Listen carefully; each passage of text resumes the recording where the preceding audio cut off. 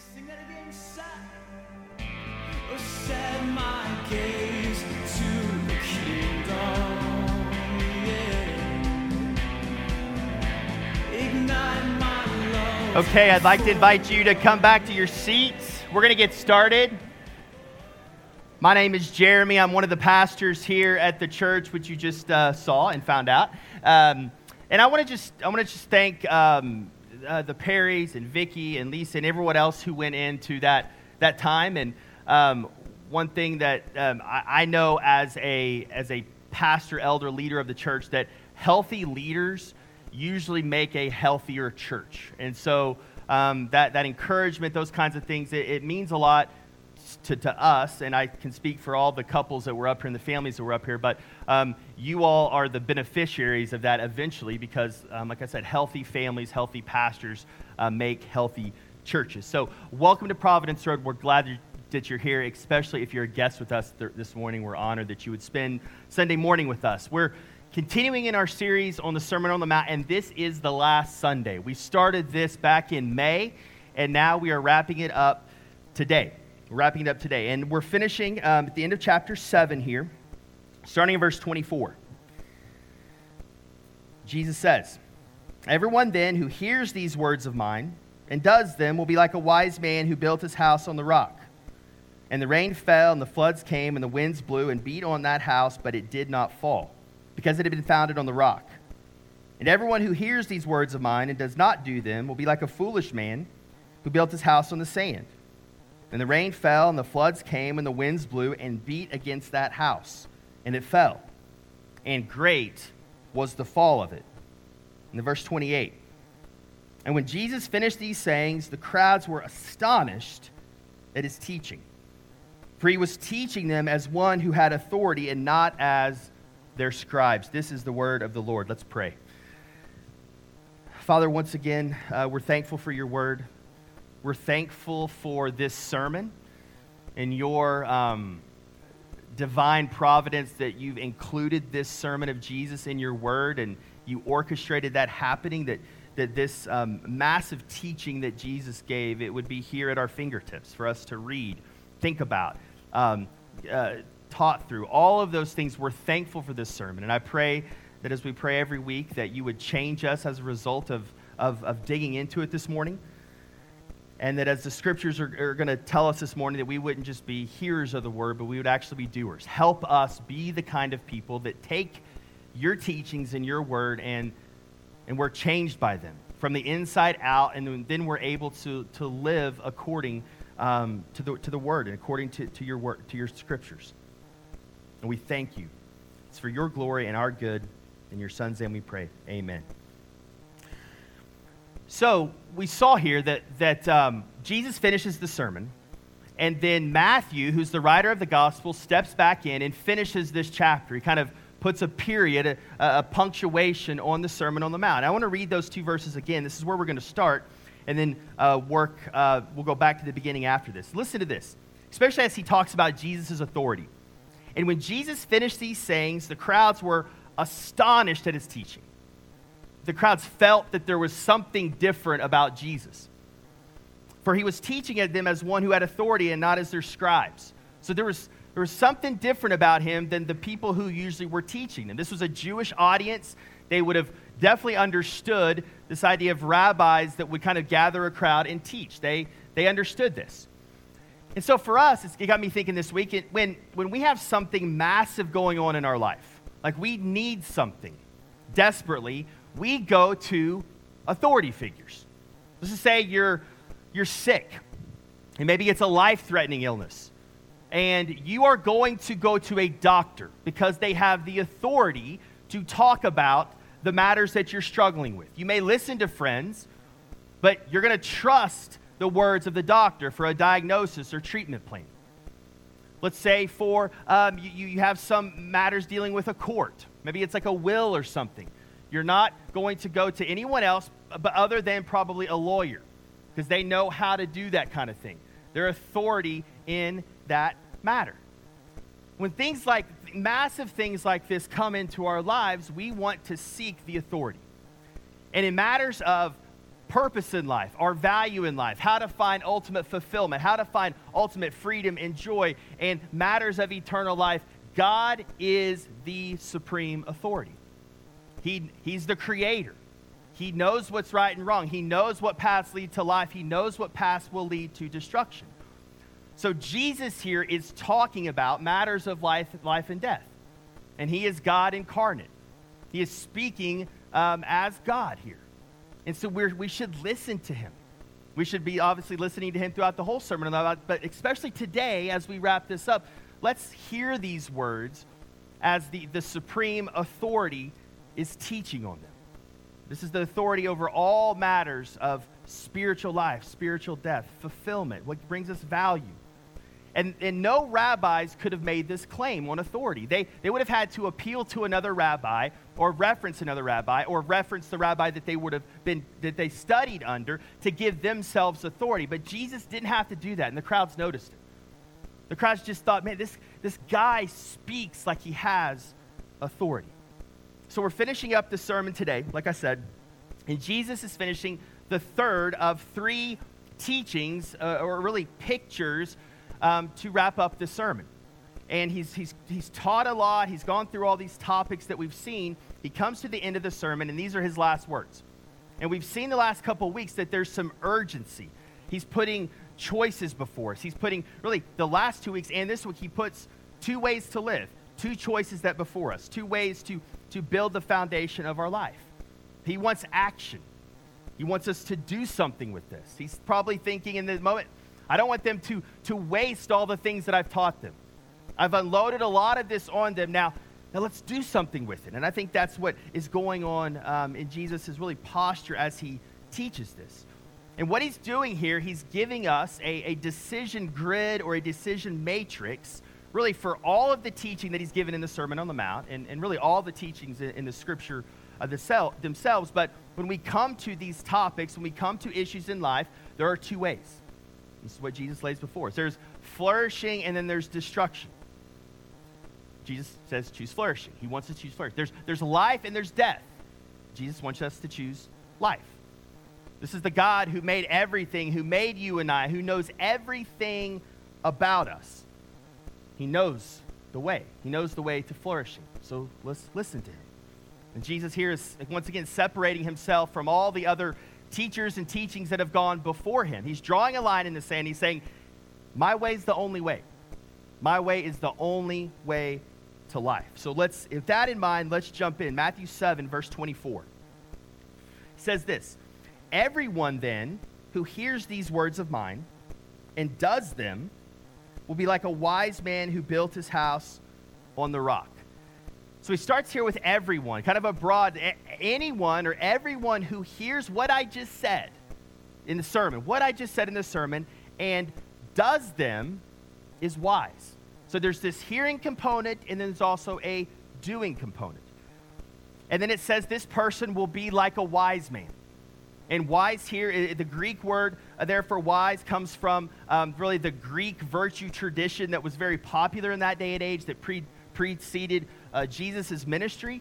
And one commentator said that when they heard the word wise, especially in the original language, it would have been one who has learned, it's a process, one who has learned through practice to live with prudent discernment. One who has learned through practice to live with prudent discernment. This is what a wise person is. And then he begins this illustration, right? So he says, like a wise person who built their house on the rock. And verse 25 says, and the rain fell, and the floods came, and the winds blew and beat on that house. But it did not fall because it had been founded on the rock. And what Jesus is describing here is a storm, right? The elements of a storm, rain, wind, these kinds of things that beat on a house. And he's saying if your house is built on the rock, it'll withstand it. It'll hold up. It may get shaken, may take a beating, but it won't be destroyed. It won't do major damage to it. Let's look at verse 26. Then he flips it, kind of talking about another kind of person. And everyone starts off the same way, who hears, there it is again, who hears the words of mine and does not do them, will be like a foolish man who built his house on the sand. The rain fell, the floods came, and the winds blew and beat against that house, and it fell. He doesn't stop there. He says, and great was the fall of it. Or massive, or huge, or epic was the fall of that house. He's trying to draw our attention to how hard this house fell. So Jesus, in these two verses, gives us an illustration of a different man. He said the one that hears and does not do it is a foolish man. And in the original language, this word for foolish is moros. If you listen close, that's where we get our word for moron. Okay? Usually that's kind of a term we just kind of throw out there, but I think it adds a little weight to this. It's not just foolish, this person's a moron, right? Who hears of the path to life and chooses not to do it. And the foundation becomes shaky. Now let's think of the things these two people have in common. They build the same house, more or less, on the exterior, right? On the outside, the things that you can see, the houses probably look the same. It's probably built for the same purposes, right? That's the reasons why we would want to buy a house. Place to raise your family. Place for your family to sleep, shelter over their heads, to be safe. Place to maybe run a business out of, to host parties, holidays, make memories, right? These are the reasons why we want to live in homes. And these two guys probably built the homes for the same purpose. They're similar in that way. But there's one difference, right? Jesus says the one difference is one built their house on the rock and one built their house on the sand. And most of us kind of get why we don't build our house on dirt or sand is because it shifts. It's easily swayed by the elements.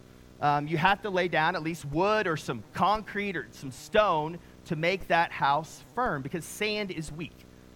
And what Jesus is warning us here, if you build your house, and really a house here is a metaphor for life in some ways, if you build your life or your house on sand, it will be in jeopardy.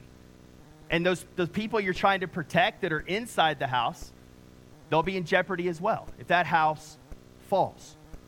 Okay? And this is hard for us to I think about it because I don't know how many of us have seen like really poor foundations. It's often part of the house that's hidden.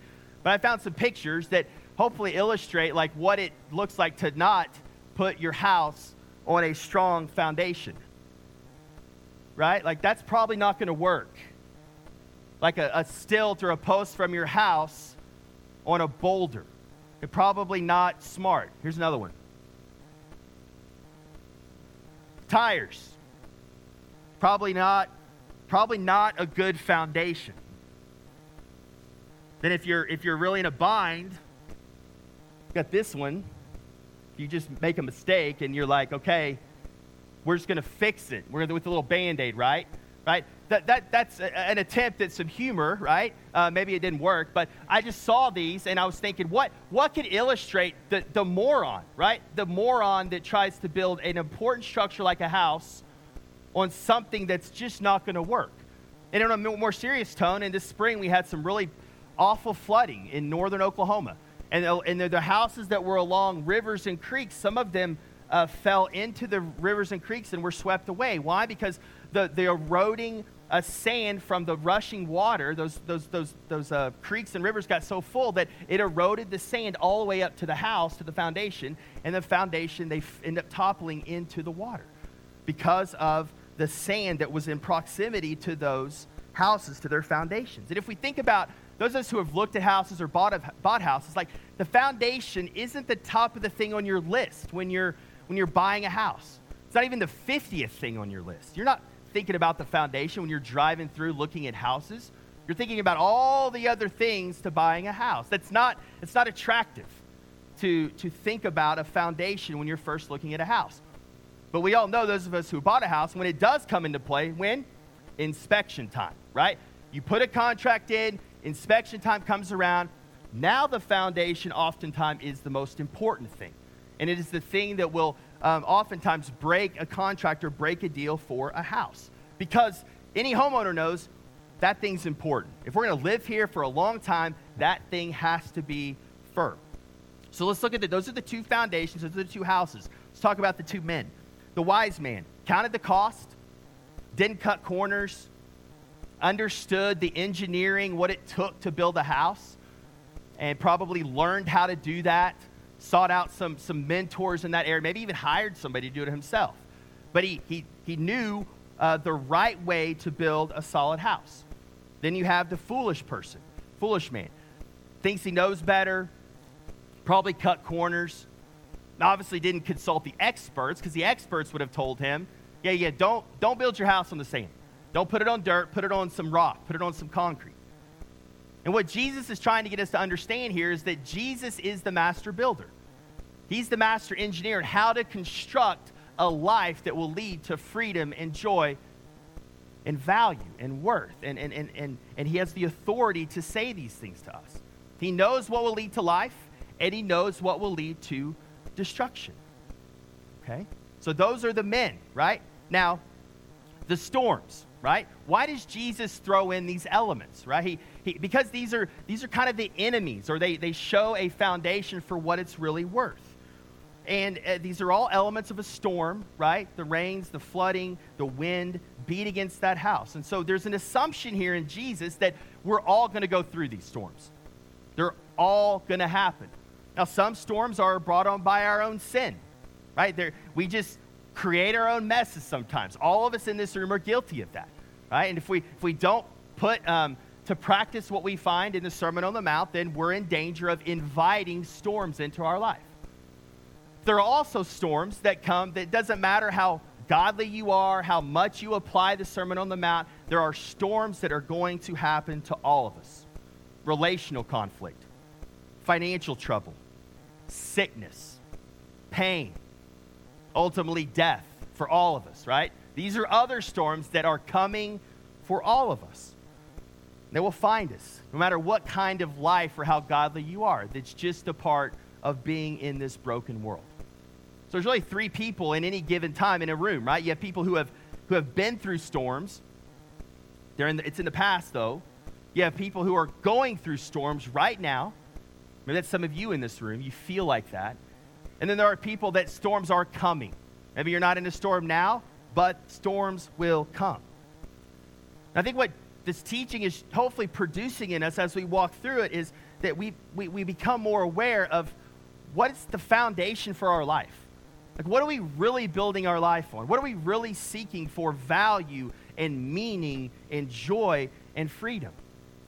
Because if we try to build our lives around things that our culture says are valuable, like maybe greed, materialism, competition to get ahead in life, appearance, comfort, consumerism, eventually the storms of life will reveal what the foundation is like. It's just going to happen. That's how houses topple, right? That's how houses become unlivable, because over time, the foundation became weak, and nobody could live in that house anymore. And what our world does is oftentimes just the world tries to prevent or avoid or to minimize these storms happening. But we all know that that's impossible. These storms are coming for all of us, and they're outside of all our control. So with this picture that Jesus gives us, hopefully a vivid picture now in our minds, he gives us two choices. 2 men, 2 homes, 2 foundations. Is your life going to be built on rock, or is your life going to be built on sand? Jesus or something else? So if I'm hearing this, I want to know, okay, hopefully we're all like, I want the rock, right? Let's build our house on the rock. That's wise, it's prudent, but how do we do that? Right? That's my follow-up question. If this is so important, I want to know how to do this. How does this work? And really, Jesus gives us the answer. It's direct. It's not easy, but it's direct. It's simple to understand. It's you hear Jesus' words and you do them, right? That's the person who said. It's like a wise man who heard the words and actually did them. That is the person who built their house on the rock. Okay? Both people hear exactly what Jesus taught, but one does them and one does not do them. In the book of James, chapter 2, James here is talking about faith and works. And he says this along the same lines. He says, but someone will say, you have faith and I have works. Show me your faith apart from your works, and I will show you my faith by my works. You believe that God is one, you do well. Even the demons believe and shudder. James' point here in this context is basically saying, those works aren't going to save you. You're not saved by your works, but if you have a genuine faith through God's grace and your mercy, you will produce works. Like, works reveal that someone has a genuine faith. And in verse 19 there, he throws out the demons here because the demons have perfect theology. They know all the doctrine. They know God really, really well. They know more than we do. But they don't want to do any of this stuff. They don't honor God. They don't glorify God. They're in constant rebellion against God. So he's comparing people kind of who hear it and don't do it to the kind of level of theology or knowledge that the demons have. So I think that the test maybe right now to ask, is my life built on the rock or on the sand, is to how have you responded as we've walked through the Sermon on the Mount? When you've heard these teachings, have you tried to maybe skirt some of these things? Have you tried to resist them? Maybe downplay them? Dismiss them? Maybe pick and choose what makes the most sense to your life? And if that describes you, you may be attempting to build your life around or on sand, on dirt. But as you've thought through the Sermon on the Mount and you've heard these things and you've read the text, if you said, man, this sounds good. Like, I want that. Like, I want to be the kind of person who can do the things that you're calling me to do, Jesus. Like, I want to humble myself. I need help. I want to learn how to walk in your ways. I want to live a life that embraces the kingdom of God. If that's you, you're on a good track. You're maybe building your house on the rock. Not perfection, not even doing good at living the Sermon on the Mount right now, because those things are hard. But it's this posture of humility to say, yeah, I want that. I want my life to be marked by the kingdom.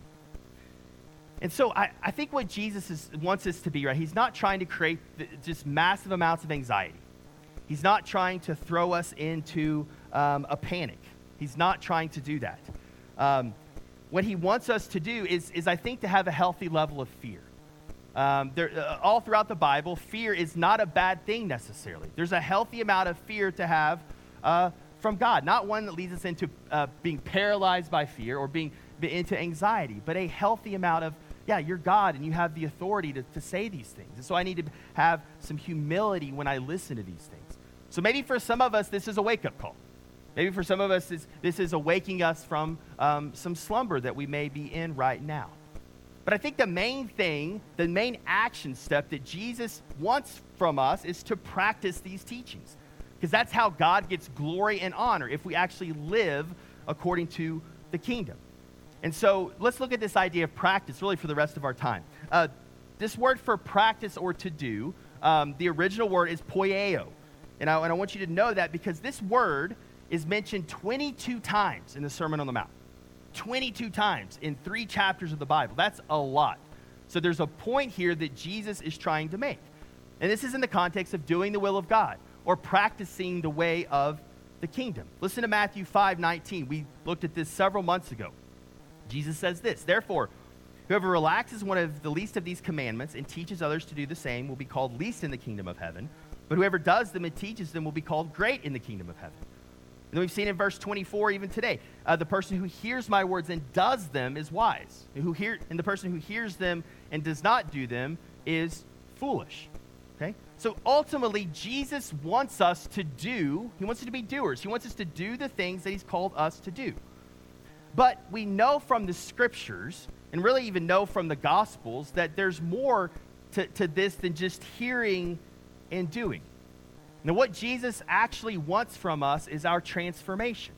He wants us to be transformed. He wants us to live a life that is full of freedom and joy and meaning, and to feel that we're valued. So he knows that he's not just teaching in the Sermon on the Mount, just information. It's so much more than that. He wants us to take the information he's given us, the teachings he's given us, and actually put them into practice, which will eventually lead to transformation. He's thinking over a long period of time, if we apply these teachings, we will be transformed. It's not just information he's about. He wants transformation. I think more than ever before, this is difficult for us, more than ever before in our world, we have access to information at our fingertips. Mostly because the internet and things like Google, like we can know a lot about anything just like that. But we become overwhelmed with all the information we know. And I think we just can look at our lives and we understand that knowing does not necessarily get us to doing. And really knowing doesn't for sure get us to wanting to do the things that we need to do. And I think in our Western culture in the church, oftentimes that information, if we just have the right information, that will lead to transformation. Or if we just have the right information, if we just know the right things, and that's given to us with some inspiration or with a really gifted speaker, then we go home and work really hard, and then that will lead to transformation. That is not what Jesus is trying to do here. Like, that doesn't even work on kind of insignificant things in our life, or maybe things significant, but maybe aren't necessarily things that Jesus is calling. Take any habit you want to change, right? So I want to save more money. I want to be a better saver. I could stand up here and say, hey, saving's good. And I could say it with a loud voice and really try to inspire you. And I could say, now go try really hard to be a saver. Go try really hard to be a saver. You come back next week, are you going to be a saver? Or are you going to have this lifestyle where you're just a savior? No, it doesn't work like that. That's not how people change. Take sleeping more, right? We all hear 7 to 9 hours of sleep. We should aim for 8, yada, yada, yada. So we all know that sleep is good. A lot of us probably need more sleep, right? So I say, hey, sleep is good. Yes, let's go do it. Try really hard. Next week, tell me how that goes. Probably for most of us, that's not how quick the change is going to happen. Watching less TV, right? Maybe most of us want to watch less TV. So I'm going to say, hey, you can do other things than just watching TV. Let's watch less of it. Go try really hard. Come back next week. How'd that go? Probably not going to work that well, right? Take something like lust that was mentioned in the Sermon on the Mount, right? Okay, so lust is bad. We see that from the Sermon on the Mount, so stop lusting. How's that going to work next week, okay? It's probably a little bit more difficult than that. It's deeper than that. Stop worrying. Hey, you don't need to be anxious. It'll get better. It always gets better. Just wait. Time will heal that, so just stop worrying. Tell me how that goes next week. Well, that's not going to help your anxiety. So I think we all understand that just knowing something doesn't lead to us just doing it. We can know a lot of Bible. I think we can come here Sunday after Sunday, and those are really important things, right? But I don't think we're doing necessarily the work that's required that will lead to transformation. Some of us, I mentioned anxiety. Some of you are still gripped by anxiety in this room. We preached on it about a month ago, right? Like, what's going to change? Me just telling you, hey, stop being anxious? No. There's some work involved to overcoming your anxiety. Maybe you have baggage from the way you were raised by your mom or your dad. Have you dealt with that? That's going to stop us from being transformed into the person Jesus wants us to be. Are you still getting your identity from what you accomplish in life, then your identity from a loving father who says, I love you and you're in my family? Like, how's that going? Maybe there's still lack of self-awareness inside of you. There's a lack of presence with being physically and fully present with the people that are closest to you, people who mean the most to you. Why aren't you fully present with them? Dealing with the shadow side of your life, the flesh, the scripture calls it. Things like wounds from your past that maybe you haven't dealt with. Weaknesses that you just have because we're not all gifted at everything, but you feel shameful because you're weak at areas. Or maybe these little dark corners of life, these sins that you haven't really dealt with. Like, how are those things going to get dealt with that will lead to transformation? Well, it's taking the teachings of Jesus in the scriptures and doing the work of practicing them, marinating on them, meditating on them, being in community where we can remind each other of the goodness of the gospel, and over a long period of time, it will lead to transformation.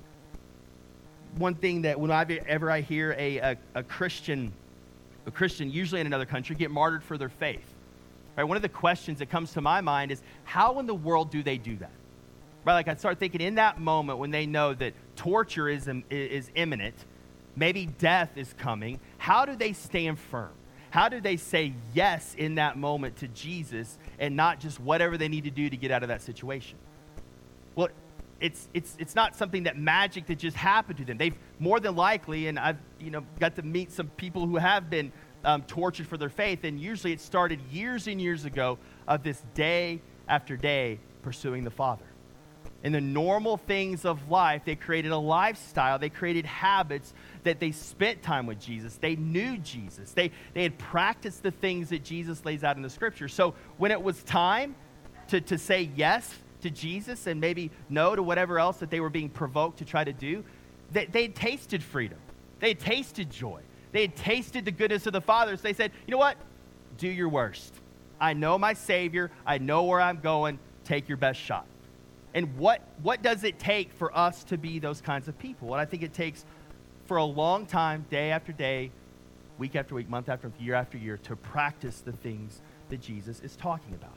Okay? And we have to remember here, I want us to remind us, to bring us back that Jesus is talking to his followers. He's talking to Christians. He's talking to those with saving faith. So this isn't a sermon about, hey, do all these things in the Sermon on the Mount in order to be saved. That's not what Jesus is saying. He says, if you've been saved, build your house on the rock. Because you've been saved, build your house on the rock. One pastor I was listening to this week compared this to the Christian life and practicing the teachings of Jesus more to sports than our typical Western classroom. Because there's training involved, there's practicing involved, there's difficult seasons, there's seasons of victory, right? It's more of a sport than, hey, here's some teaching, go home, study it well, come back and take a test or fill out, do an essay, right? Like it's more sport than it is classroom. And so this idea of practicing consistently, I think, helps us when we think of sports. Now, the process the Bible puts forward to transformation, this is important, so hang with me here, that we take the faith that has been given to us, and through the power of the Holy Spirit given to us, we practice the things that Jesus is calling us to do. We work on them. We're intentional. We're really accurate when we reflect on our lives, and we try to know ourselves and become more aware. And little by little, over time, we start to look more like members of the kingdom of God. Over time, we become the kind of person that can withstand the storms of life better and better if we take it one day at a time. Practice, practice, practice. Now, for some of us, this is maybe a wake-up call, right? Some of you in this room, you're professing Christians, like maybe many of the crowds that were listening to Jesus, they were considered his followers. Maybe this is a wake-up call. Like, where are you building your life on? The sand or the rock? But I want to also address some of you in this room, maybe in the midst of a storm, and you're getting battered. You're feeling like you're about to get taken out. You're doubting. You're struggling. This isn't fun. There's not a lot of joy. There's not a lot of peace. There's not a lot of hope. And what I want us to remember is that our faith is already built on the rock. Jesus is the rock. Our faith is built on that. Our faith, we've been given the rock, right? We have the rock there. Now, our role is to build our lives upon the rock. But if you're in the middle of a storm, hang in there. Know that the rock has you. Listen to 1 Peter 2, 6 and 7. This is Peter, one of Jesus' closest friends and disciples. I love this passage. And if you're especially in the middle of a storm, just listen to Peter here. For it stands in Scripture. He's quoting Old Testament. He says, "Behold, I am laying in Zion a stone, a cornerstone." It's the most important stone that everything else is built off of. "Chosen and precious, and whoever believes in him will not be put to shame." End of story, period. It is finished. Like, if you have faith in Jesus, you have the stone. You have the foundation already. It's there. Listen to verse 7. "So the honor is for you who believe, but for those who do not believe, the stone that the builders rejected has become the cornerstone." It's interesting that you hear Peter there almost echoing some of the things of the passage we looked at today. So Jesus is our shelter. Our job is not to stay in the shelter. Our job is not to try to save ourselves or to fight the storm. We have someone who's already fought the storm. We have someone who's already weathered the storm. Jesus is our rock. Jesus is our salvation. If you're struggling with the Sermon on the Mount and you've messed up and you struggle to apply everything we're talking about, go back to the rock. He loves you. He approves of you. You have a Father that's welcomed you into his family. You have a Savior. You have one that's taken on everything we could possibly face in this life. He loves you. So how are we going to do this? We say this a lot, right? It's knowing God, spending time in the Word, right? Like, not just knowing information, but actually hearing the voice of the Spirit as you connect with God in His Word. It's about relationship. It's about having a first-hand knowledge of God. It's about spending time in prayer. both listening and talking to God. It's a relationship. It's about the discipline of giving yourself to community, giving yourself to brothers and sisters in Christ, saying, these are my people, this is who I'm going to anchor down with, and I'm going to live life with these people because I need them and they need me. That's part of practicing the way of Jesus. It's being good stewards with everything God's given us. We go on and on and on, right? So these are things that we have to build into our lifestyle so that we will build our life on the rock, Jesus, that has already been given to us for those who have faith. Let's pray.